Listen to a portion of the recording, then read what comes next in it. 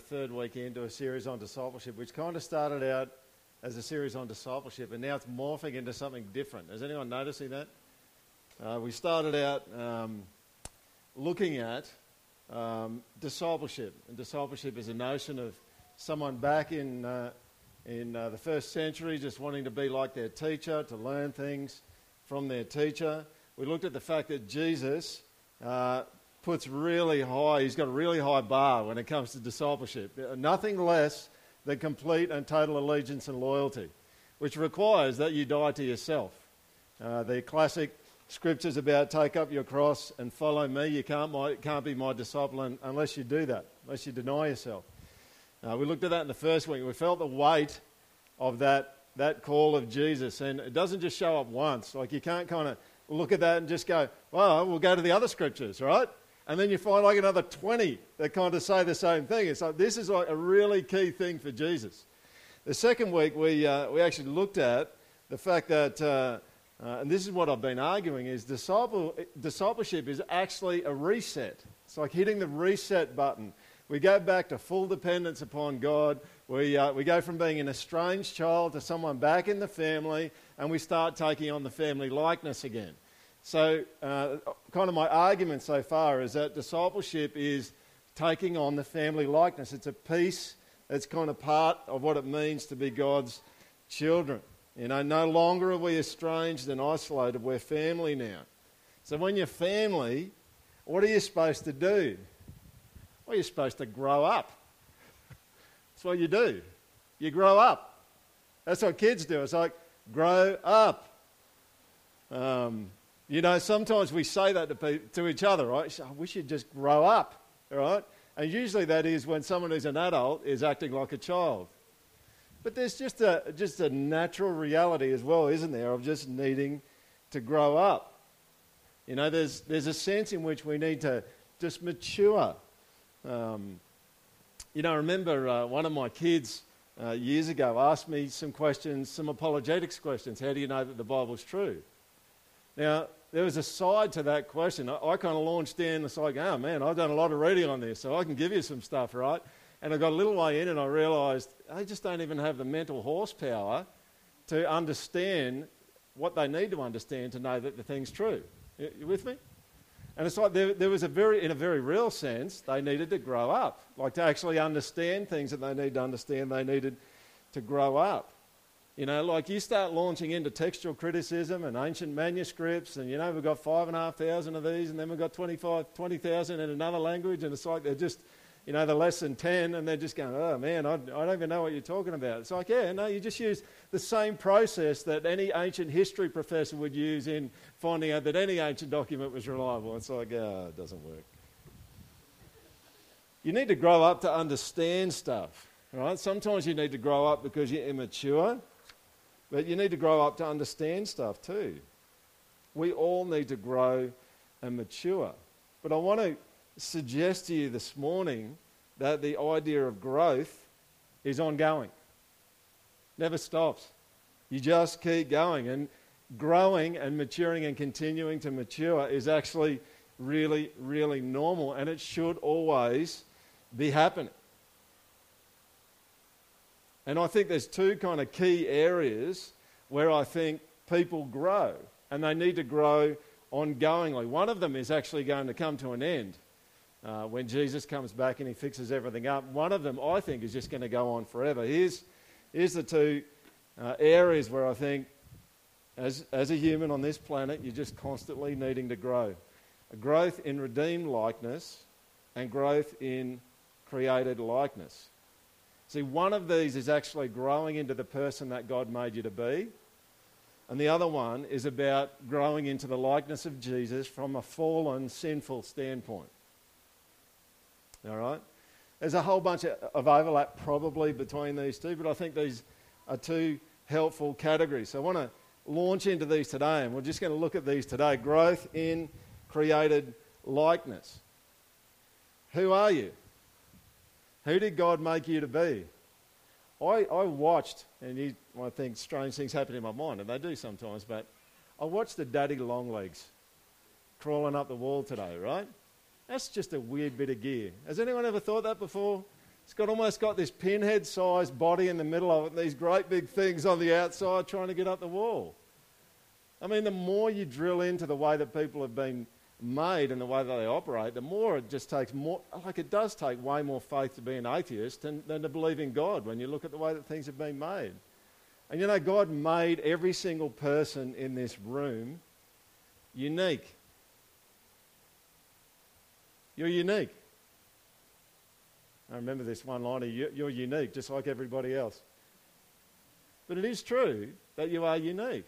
Like there's a particular set of skills, abilities, there's a personality in you, and one of the requirements, one of the great things that can happen for you is that you just get the opportunity to grow fully into the person that God made you to be.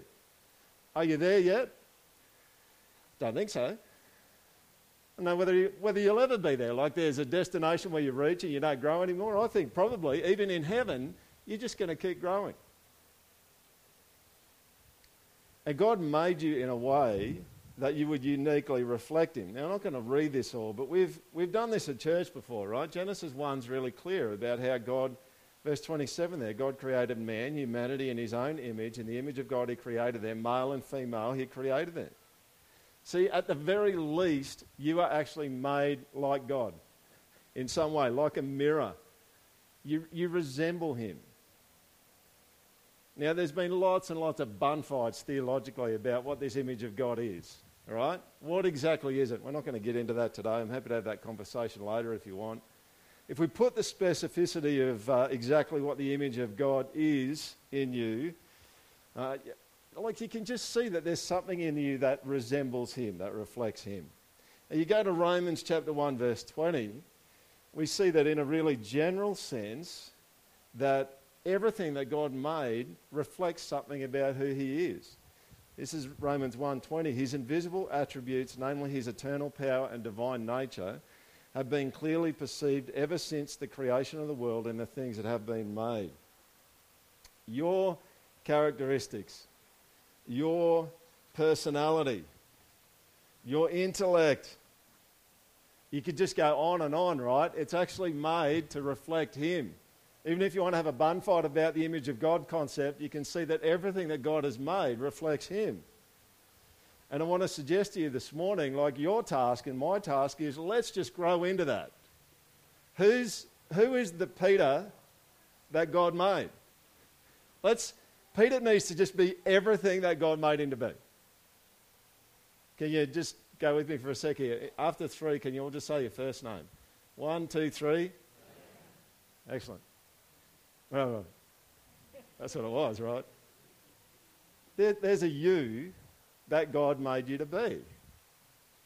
And you're meant to grow into that. And it's not like you're this unique individual, no one's ever heard of it. You're actually reflective of who God is. You're reflective of His character. Now, in Luke chapter 2, and we're not going to read all of this, but in Luke chapter 2, there's a story where Jesus goes and hangs out at the temple and kind of leaves his family, right? And his mum actually shows up and they end up finding him. You guys know this story? They kind of look for him. 3 days they're missing him, all right? They end up finding him and she kind of says, she says this to him. She says, "Son, why have you treated us so? Behold, your father and I have been searching for you in great distress." Now, we could spend some time in this passage, right? And the reason why we could is this is a classic example where Jesus, in His own life, gave allegiance to His Father, God the Father, in preference to His family. If you go back a few weeks, I used a scripture out of Luke where Jesus says, unless you hate your mother and your father and your brothers and sisters, and some of you go, that's pretty easy. Your brothers and sisters and even your own life, you can't be my disciple. You know, and some people have said, you know what that is? That's like maybe in a Hindu culture where you becoming a Christian means you get ostracized. I think that probably is a good example, but this is an example of Jesus doing it with His own family, a good family, and just going, no, I'm all for the Father. And that just means sometimes that it looks like I'm against you. That's kind of what you get in Luke 2, 41 to 51. There's this curious verse at the end of it. Here it is. And Jesus increased in wisdom and in stature and in favour with God and man. You know what he did? He grew up. You see that? He grew up. Like there was a part of Jesus that just grew up in his incarnate, earthly, human self. He had to grow up. And I want to suggest to you this morning again that your job is to grow into who you are made to be. Skills and abilities. Now, I've said this at the project before, but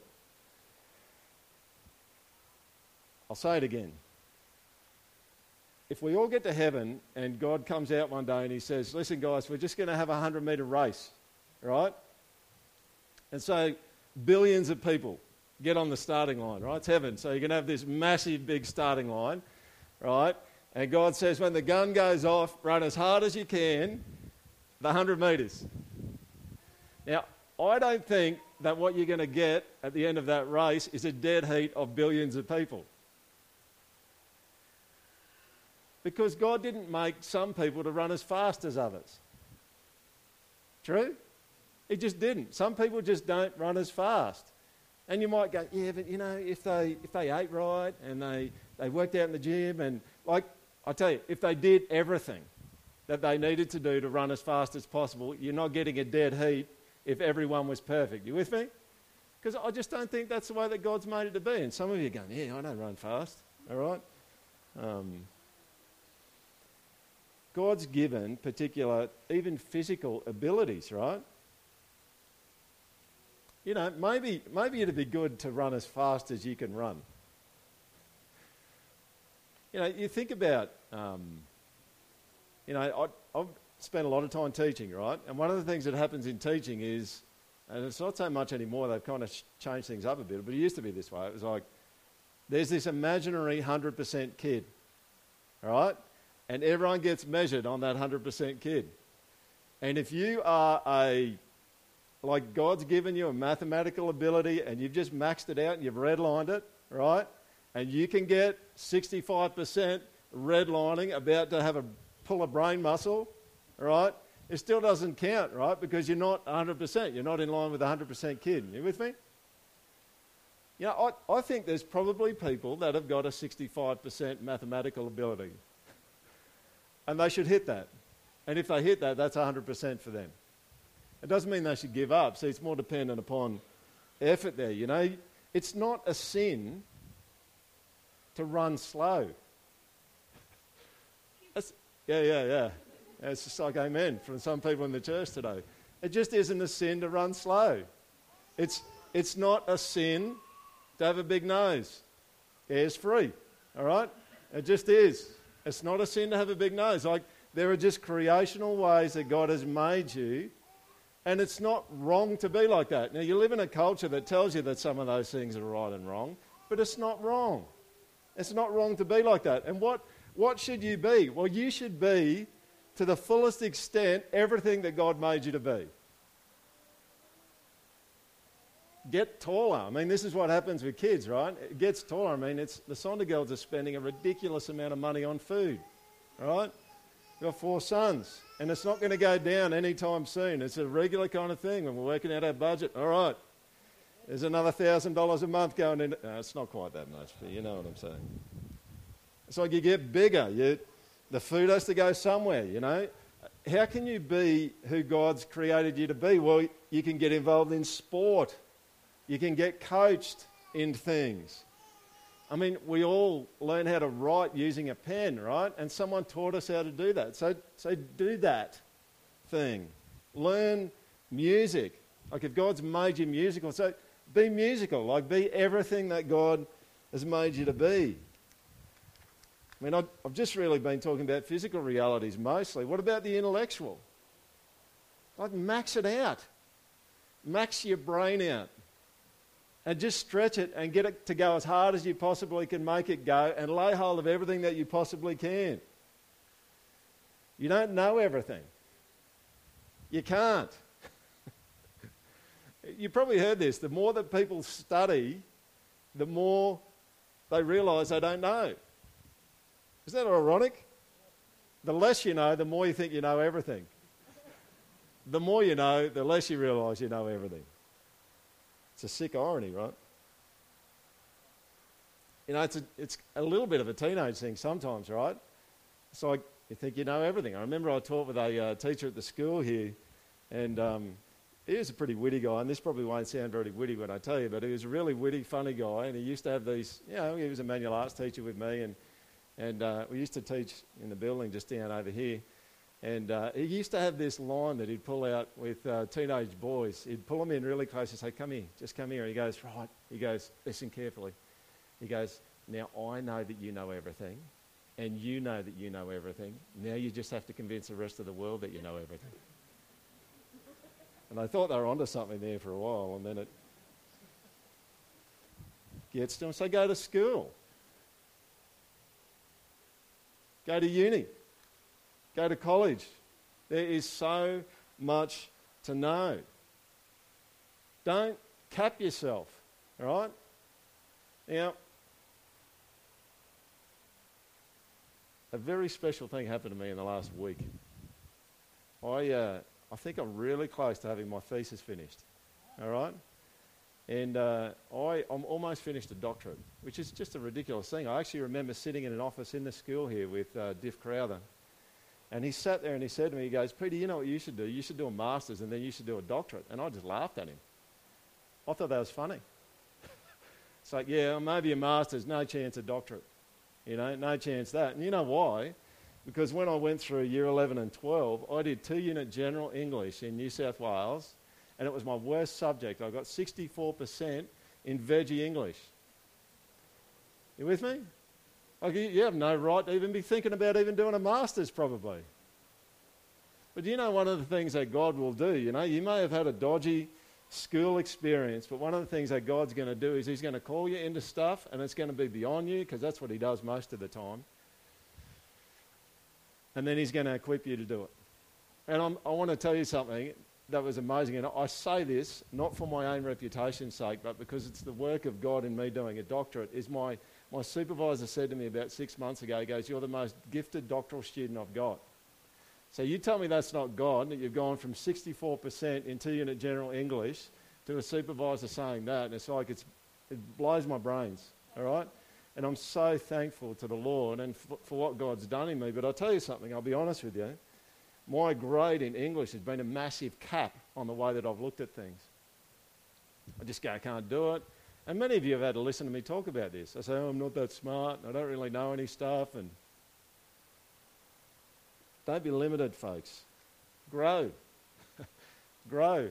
And I'm not telling you all to go out there and study, right? You don't have to study in a formal way to be always learning about stuff.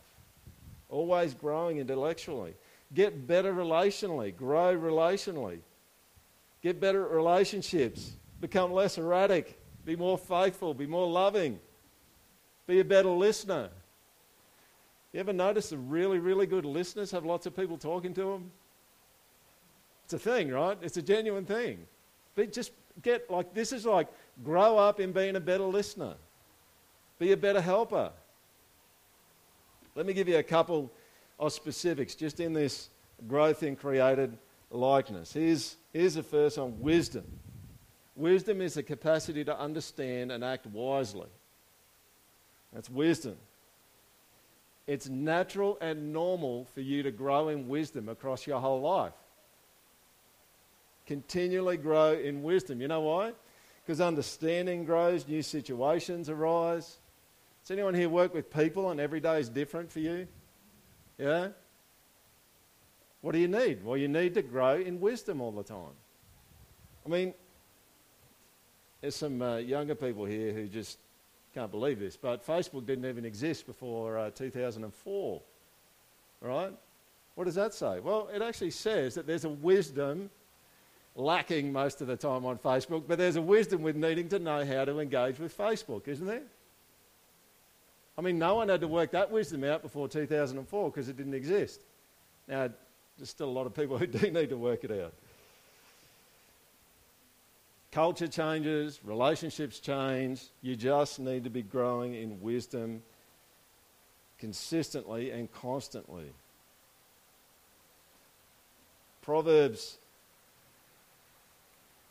4 verse 5 to 7 says this. I've whacked a couple of things in brackets to help you to understand it.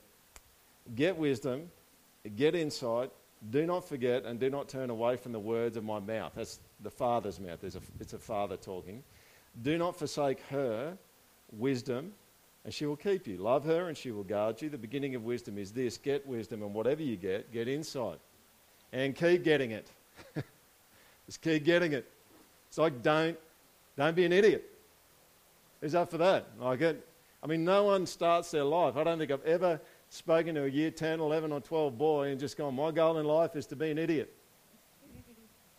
No one makes it their goal, but we kind of end up there if we don't grow in wisdom. And I want you to hear here that wisdom is not something that you have to do because sin came into the world. It's something that you need to grow in that existed when Adam and Eve were first created. Does anyone remember in Genesis 3 the temptation for Adam and Eve in the Garden of Eden was to be like God? And there's this commentary in verse 6 of Genesis chapter 3. Listen to this. So when the woman saw that the tree was good for food and that it was a delight to the eyes and that the tree was to be desired to make one wise. Right back at the beginning, what are they doing? They're wisdom kind of gatherers. So they're gathering wisdom around the place. That's kind of what you're meant to do. There's nothing wrong with Adam and Eve wanting to be wise. The issue with Adam and Eve is how they go about being wise, not listening to God anymore and doing their own thing. Not through God, under God, God at the centre, them desiring wisdom in an untethered way from God. So you're meant to always be growing in wisdom, but never in a disconnected way, never independently. You'll know some things, and there's people out there that have wisdom and they know stuff, but they'll never know it the way they're meant to know it unless God's in the centre of their world. You might have heard that saying that all truth is God's truth. And it reflects the reality that the world is an expression of God's character. All right, second thing about growth in created likeness, this is a tad unpleasant, suffering. What a strange thing to throw in here. But I think it's worth us considering the role that suffering has in our created likeness growth. Is suffering always about ridding us of bad things? Or another way of saying it, is suffering always about discipline? Is it always about the fact that we're doing something wrong and we need something hard and difficult to come into our life to get rid of it? Well, apparently not. Apparently not. Look at this scripture from Hebrews 2 verse 10. It's talking about Jesus. For it was fitting that he, Jesus, for whom and by whom all things exist, in bringing many sons to glory, listen to this, should make the founder of their salvation perfect through suffering. Now, some of you go, well, wasn't Jesus perfect? Yes, he was. Didn't get anything wrong. And the writer of Hebrews has got no issues with that at all. So what's he actually saying? Well, you go across to Hebrews chapter 5, verse 8 to 9, and you get the insight as to what's actually going on. And speaking of Jesus again, although he was a son, he learned obedience through what he suffered, and being made perfect, he became the source of eternal salvation to all those who obey him. See, Jesus wasn't disobedient and suffering made him obedient. It's just that Jesus, and this is what Piper says, Jesus had untested obedience, which was completed through the obedience he showed under the pressure of suffering. Now, what is this like? This is like going to the gym, isn't it? It's like going to the gym. You go to the gym and what's God doing? Well, he's putting 140 kilos on the bar. And he's not going to destroy you with it, but he is going to put a little bit more on it than what he put on last time. Why? Because obedience that just happens when you're sitting in a chair, sipping a cool drink, is just not as good as the obedience that happens when someone's under the pump and they're able to come through. You with me? So he's going to put some weights, he's going to put some kilos on the bar so that you can be obedient, you can grow in ways that you're not going to grow without a bit of pressure. You know, you can have sore muscles because they're damaged and hurt, but you can also have sore muscles because you used them and you worked really hard. And that's the way that muscles actually get stronger. The muscles, in a sense, get complete by suffering. And that's one of the things that God's going to do in you, and it's got nothing to do, there's going to be times it's got nothing to do with your sin. It's just like he's going to put a whole bunch of kilos on the bar and he's going to say, I want you to bench press that. And do you know what? You will. In the end, you will. And it'll be about completing you and finishing you off. You know, you go right back to Genesis chapter 2 and you find out that one of the classic realities, and this is something that Welsh talks about, one of the classic realities of being human and being part of God's royal family is you get tested. That's what happens. That's the way it works. Adam and Eve, don't eat from that tree. What's God doing? Well, he's doing what he does. He tests people. That's what happens to the royal family. Test them. So Jesus shows up on the scene thousands of years later. What's the first thing that happens to him before he starts his ministry? He gets tested. He goes into the wilderness. He gets tested. That's what is meant to happen with kids, is dad tests them to grow them and to strengthen them. And you know what they're meant to do? They're meant to pass the test. Failure is not normal for God's children. Passing the test is normal for God's children. You know, God's going to take you through suffering, not because fundamentally you're a bad person. He's going to take you through suffering sometimes because it's part of completing you as a person. Now, I'm going to transition now into growth in redeemed likeness. Are you doing okay? You doing all right? Here's a good question. What makes people stunted? Because people stop growing, right? Or their growth gets stunted. Now, what causes it? Well, lots and lots of things cause it. But in a nutshell, our fallenness, our depravity, turning away from God, believing lies, self-worship. What unwinds and blocks natural good growth? It's sin. Sin has a way of making an adult a child again. Have you noticed that? It just does. Sin itself is immaturity. 1 Corinthians 13 verse 11 says this, when I was a child, I spoke like a child, I thought like a child, I reasoned like a child. When I became a man, I gave up childish ways. Like it meant to grow up. 1 Peter 2 verse 1 to 3, same thing. So put away all malice and all deceit and hypocrisy and envy and all slander. Now, one of the things I think is going on here is that those are immature. If you're a child of God, that's immaturity. You need to grow up. Like newborn infants long for the pure spiritual milk, that by it you may grow up into salvation, if indeed you have tasted that the Lord is good. And this from Hebrews 5. For though by this time you ought to be teachers, you need someone to teach you again the basic principles of the oracles of God. You see that? It's like you're meant to have grown up a bit. That you're immature. You need milk, not solid food. For everyone who lives on milk is unskilled in the word of righteousness since he is a child. Listen to verse 14. Hear the wisdom thing going on here. Just the growth in wisdom. This is normal. But solid food is for the mature, for those who have their powers of discernment trained by constant practice to distinguish good from evil. Now, there are lots and lots of places. We could go on probably for weeks and weeks looking at the things that could stunt someone. And we're not going to spend weeks and weeks on it. We're going to finish it up today. You know, you believing lies, pride, being blinded, you could just not see stuff. I mean, you know, one of the things I think in our culture that is pretty much taken for granted in our culture is that selfishness I mean, in one sense, our culture encourages selfishness. In another sense, I think people intrinsically know that it's not a good thing and that it's immature. Like if you have someone that's really, really committed to selfishness and some kind of narcissism, people just know that that's actually not a good thing. How do I know that? Because all the good movies that touch people are about people being unselfish. That's what they are. I mean, you can go through one after the other and talk about every love story and the sacrifice and the unselfishness that happens in the middle of those. Why?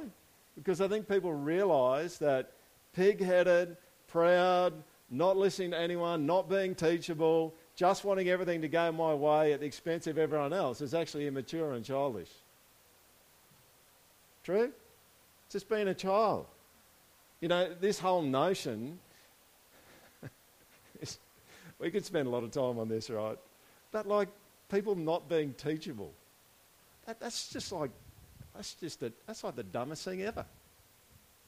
Yeah, have I been unteachable for a lot of my life? Absolutely I have. If you think about, like seriously, all of us have kind of just got like a pinhead, right? In terms of what there is to know in the universe. We live for 75, 80 years maybe, and you get up in a plane, you can't even see people anymore. We're this speck on the universe. We don't know anything. Like it's like the dumbest thing ever that someone would just not be teachable anymore. Is anyone with me on that? Like it doesn't make any sense. It's like, really? You think you've got nothing to learn? See, this is what sin does to you. I think it just makes you stupid. That's what it does. It makes you stupid and it defaces you.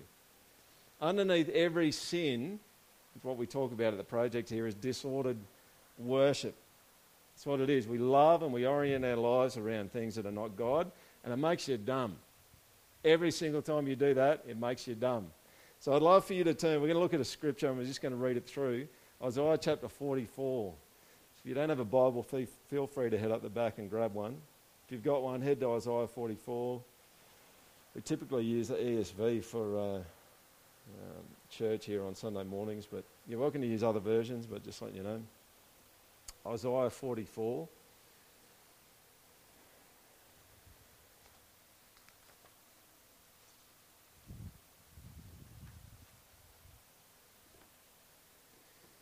Isaiah 44, starting in verse 9.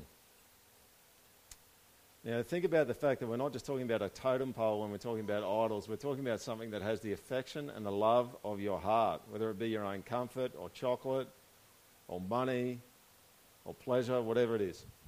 This is verse 9 of Isaiah 44. All who fashion idols are nothing, and the things they delight in do not profit. Their witnesses neither see nor know, that they may be put to shame. Who fashions a god or casts an idol that is profitable for nothing? What's the answer to that question? Sorry? We do. Yeah, stupid people. All right? That's kind of it, right? It is all of us. It's like people who are crazy. That's the kind of people that do that. Verse 11, behold, all his companions shall be put to shame, and the craftsmen are only human. Let them all assemble, let them stand forth. They shall be terrified, they shall be put to shame together. Verse 12, the ironsmith takes a cutting tool and works it over the coals. He fashions it with hammers and works it with his strong arm.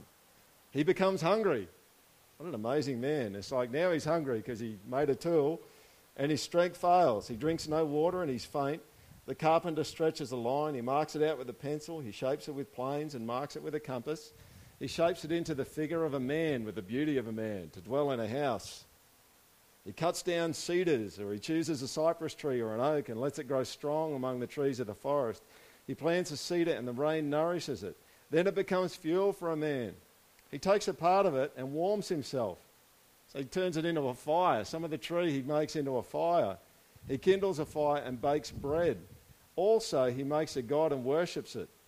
He makes it an idol and falls down before it. Half of it he burns in the fire. Over the half he eats meat. He roasts it and is satisfied. And he warms himself and says, aha, I am warm.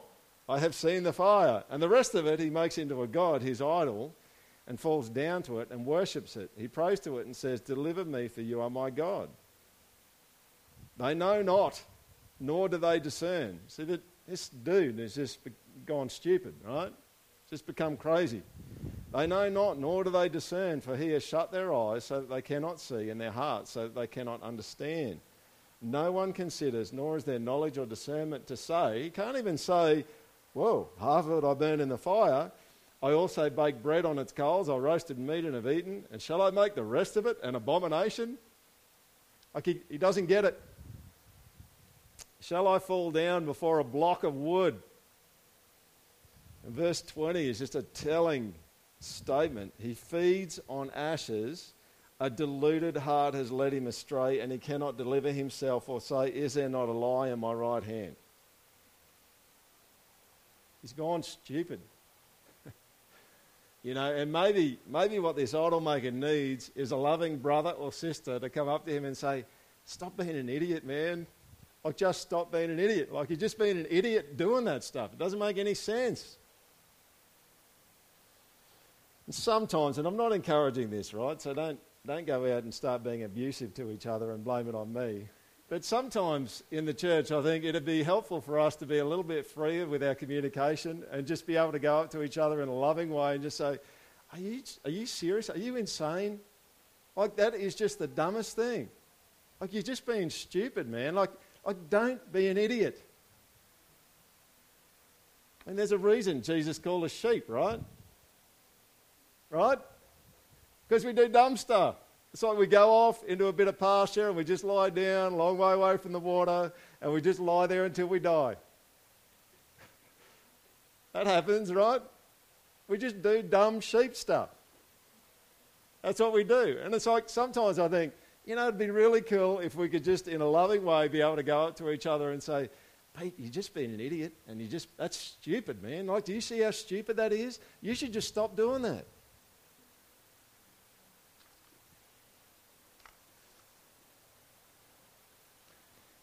Some of you just going, I've just got a license to go and call Pete an idiot whenever I see something going on. And if you do it in a loving way, I need to listen to it. You know the sign of growth in wisdom? Here's a sign of growth in wisdom. You're able to receive rebuke and correction. There's a sign of growth in wisdom, isn't it? Proverbs 15, whoever heeds life-giving correction will be at home among the wise. Those who disregard discipline despise themselves, but the one who heeds correction gains understanding. You can be a sinner. I was reading something from John Piper this week. He says you can be a sinner and be against God, but when you're a fool, you're against God and you're against yourself. It's true, right? It's like stop being, it just doesn't make any sense at all. Proverbs 9, do not reprove a scoffer or he will hate you. Reprove a wise man and he will love you. Give instruction to a wise man and he will be still wiser. Teach a righteous man and he will increase in learning. Let me give you two really quick application points from what I'm saying here about growing in redeemed likeness, imitating Christ, being like Christ. Temptation. Are you growing up in the way that you handle temptation? Now, I'm going to give you a cred here, right? I bet you are. Do you know why? Because I bet there's a whole bunch of temptations that used to get you that don't get you anymore, or at least not regularly. You kind of look at it, you go, yeah, no, I can see the lies in that, I can see the trick in that, and I've tasted the bitterness of giving into that, and I'm not going back there. So anyone with me on that? You've seen stuff like that? You have, right? You've actually grown up a bit, Well done. That's what you're supposed to be doing. But what about the other areas in your life? Can you see areas in your life where you need to grow up a bit in the way that you handle temptation? Can you see the slavery? Can you walk past it and not need it? Just go, I don't need it. Or do you fall for it? Like one of my missions, I reckon, just in the church here is like, would God just turn us into a people that force the devil to go to plan B? Because you know that in your life, right? You have these patterns in your life and he's still doing plan A and he has been for the last 25 years, right? He doesn't need another strategy because I just give in every time it happens. Let's be a people that grow up in the way that we handle temptation and force the devil to go to a second plan, a backup plan. Is anyone with me on that? That's a good plan. If you're still giving in on plan A of the devil to trip you up and to get you, you just need to grow up. 1 Corinthians 10:13 is a very uncomfortable verse, which many of us would like to rewrite. No temptation has overtaken you that is not common to man. God is faithful, and he will not let you be tempted beyond your ability, but with the temptation, he'll get you out of it. But see, the way that he gets you out of it, that's actually not what it says. The way he gets you out of it is more like a gym than a holiday. Here it is. But with the temptation, he will also provide the way of escape. What's the last bit? That you may be able to stand up under it or endure it.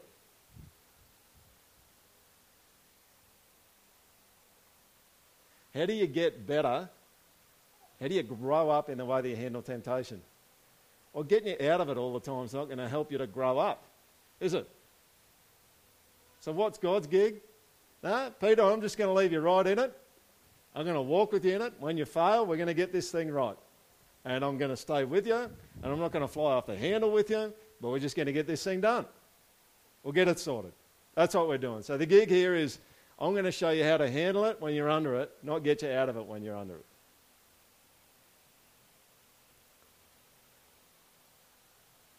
All right. Last one. Discipline. Now, do you know what the point of discipline is?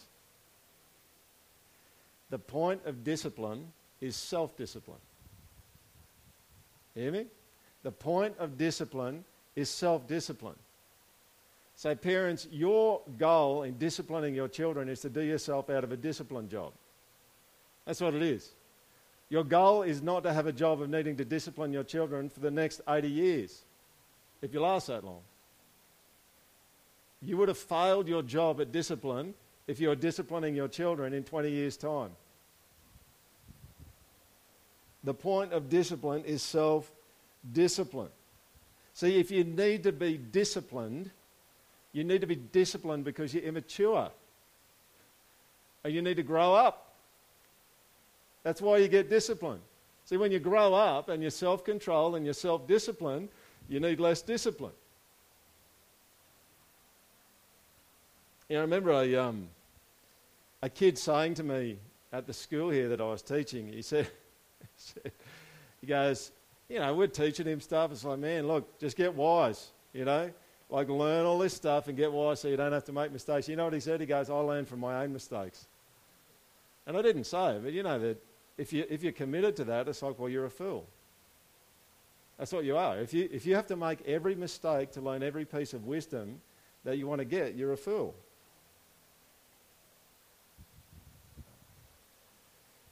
What does discipline do? Discipline forces us to engage with the things that we don't really engage with without pressure and without pain. It's reflective of the fact that we aren't turning the way that we need to turn. Now, the scriptures are really, really clear about the fact that God loves us, and a loving father in Hebrews 12, a loving father does what? He disciplines. All right? He disciplines. That's what he'll do. But the point is that you'd actually grow up and be more self-controlled. That's the point. Titus 2, verse 2 to 6. Can you go there really quickly? I just want to see this one. I want you to see this one with your own eyes.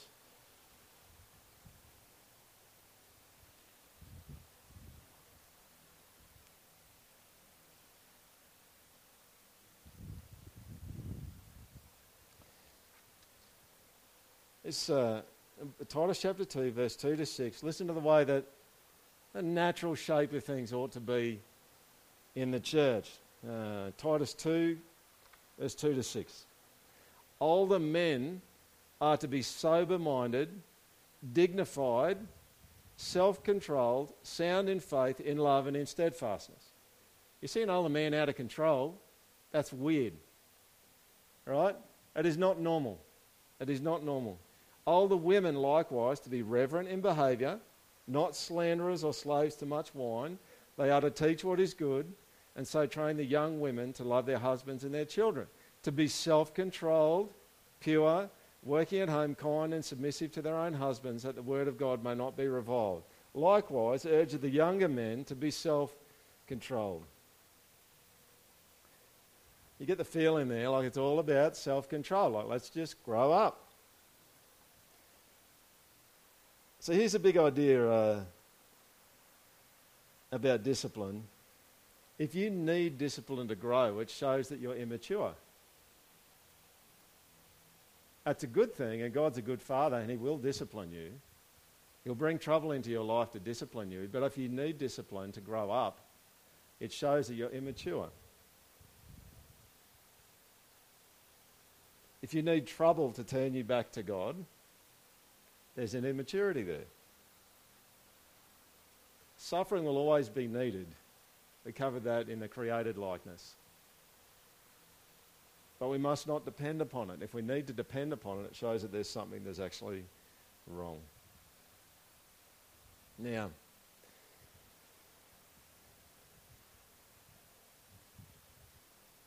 I want to give you some good news.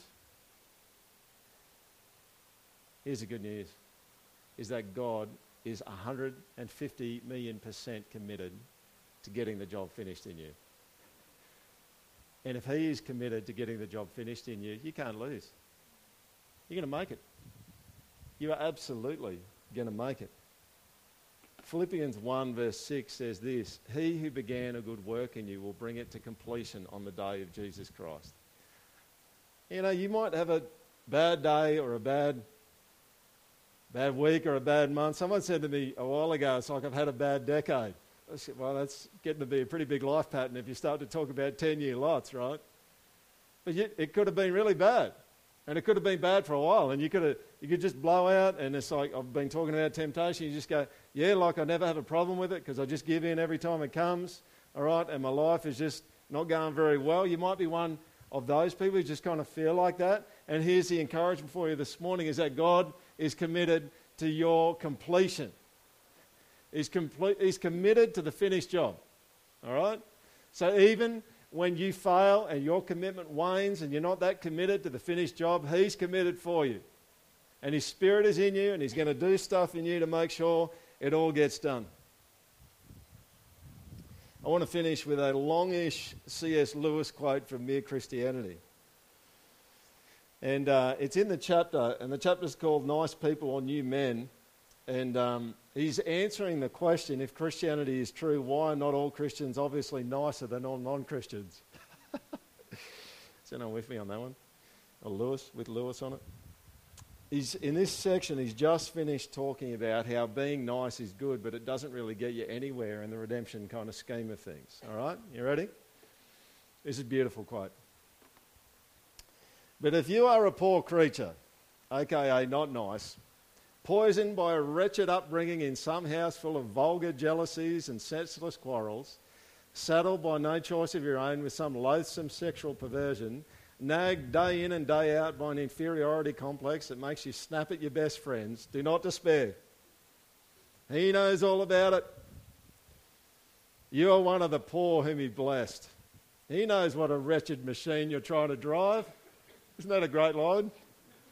Keep on. Do what you can. One day, perhaps in another world, but perhaps far sooner than that, he'll fling it on the scrap heap and give you a new one. And then you may astonish us all, not least yourself, for you have learned your driving in a hard school. Some of the last will be first, and some of the first will be last. Niceness, wholesome, integrated personality is an excellent thing. We must try by every medical, educational, economic and political means in our power to produce a world where as many people as possible grow up nice. Just as we must try to produce a world where all have plenty to eat. But we must not suppose that even if we succeeded in making everyone nice, we should have saved their souls. A world of nice people, content in their own niceness, looking no further, turned away from God, would be just as desperately in need of salvation as a miserable world, and might even be more difficult to save. That's probably the one that we're in, right? For mere improvement is not redemption. Though redemption always improves people, even here and now, and will in the end improve them to a degree we cannot yet imagine. God became man, listen to this, to turn creatures into sons. Not simply to produce better men of the old kind, but to produce a new kind of man. It is not like teaching a horse to jump better and better, but like turning a horse into a winged creature. Of course, once it has got its wings, it will soar over fences which could never have been jumped and thus beat the natural horse at its own game. But there may be a period while the wings are beginning to grow when it cannot do so, and at that stage the lumps on the shoulders, no one could tell by looking at them that they are going to be wings. It may even give it an awkward appearance. Maybe the music team could come up, man. Folks, this is the good news, right? We need to grow up. And the Lord knows that you've got a wretched machine to drive. He just does. So don't give up. He's into it. He is so into it. Philippians 1 verse 6 tells us how much he's into it. Don't give up. Grow up. Keep growing up.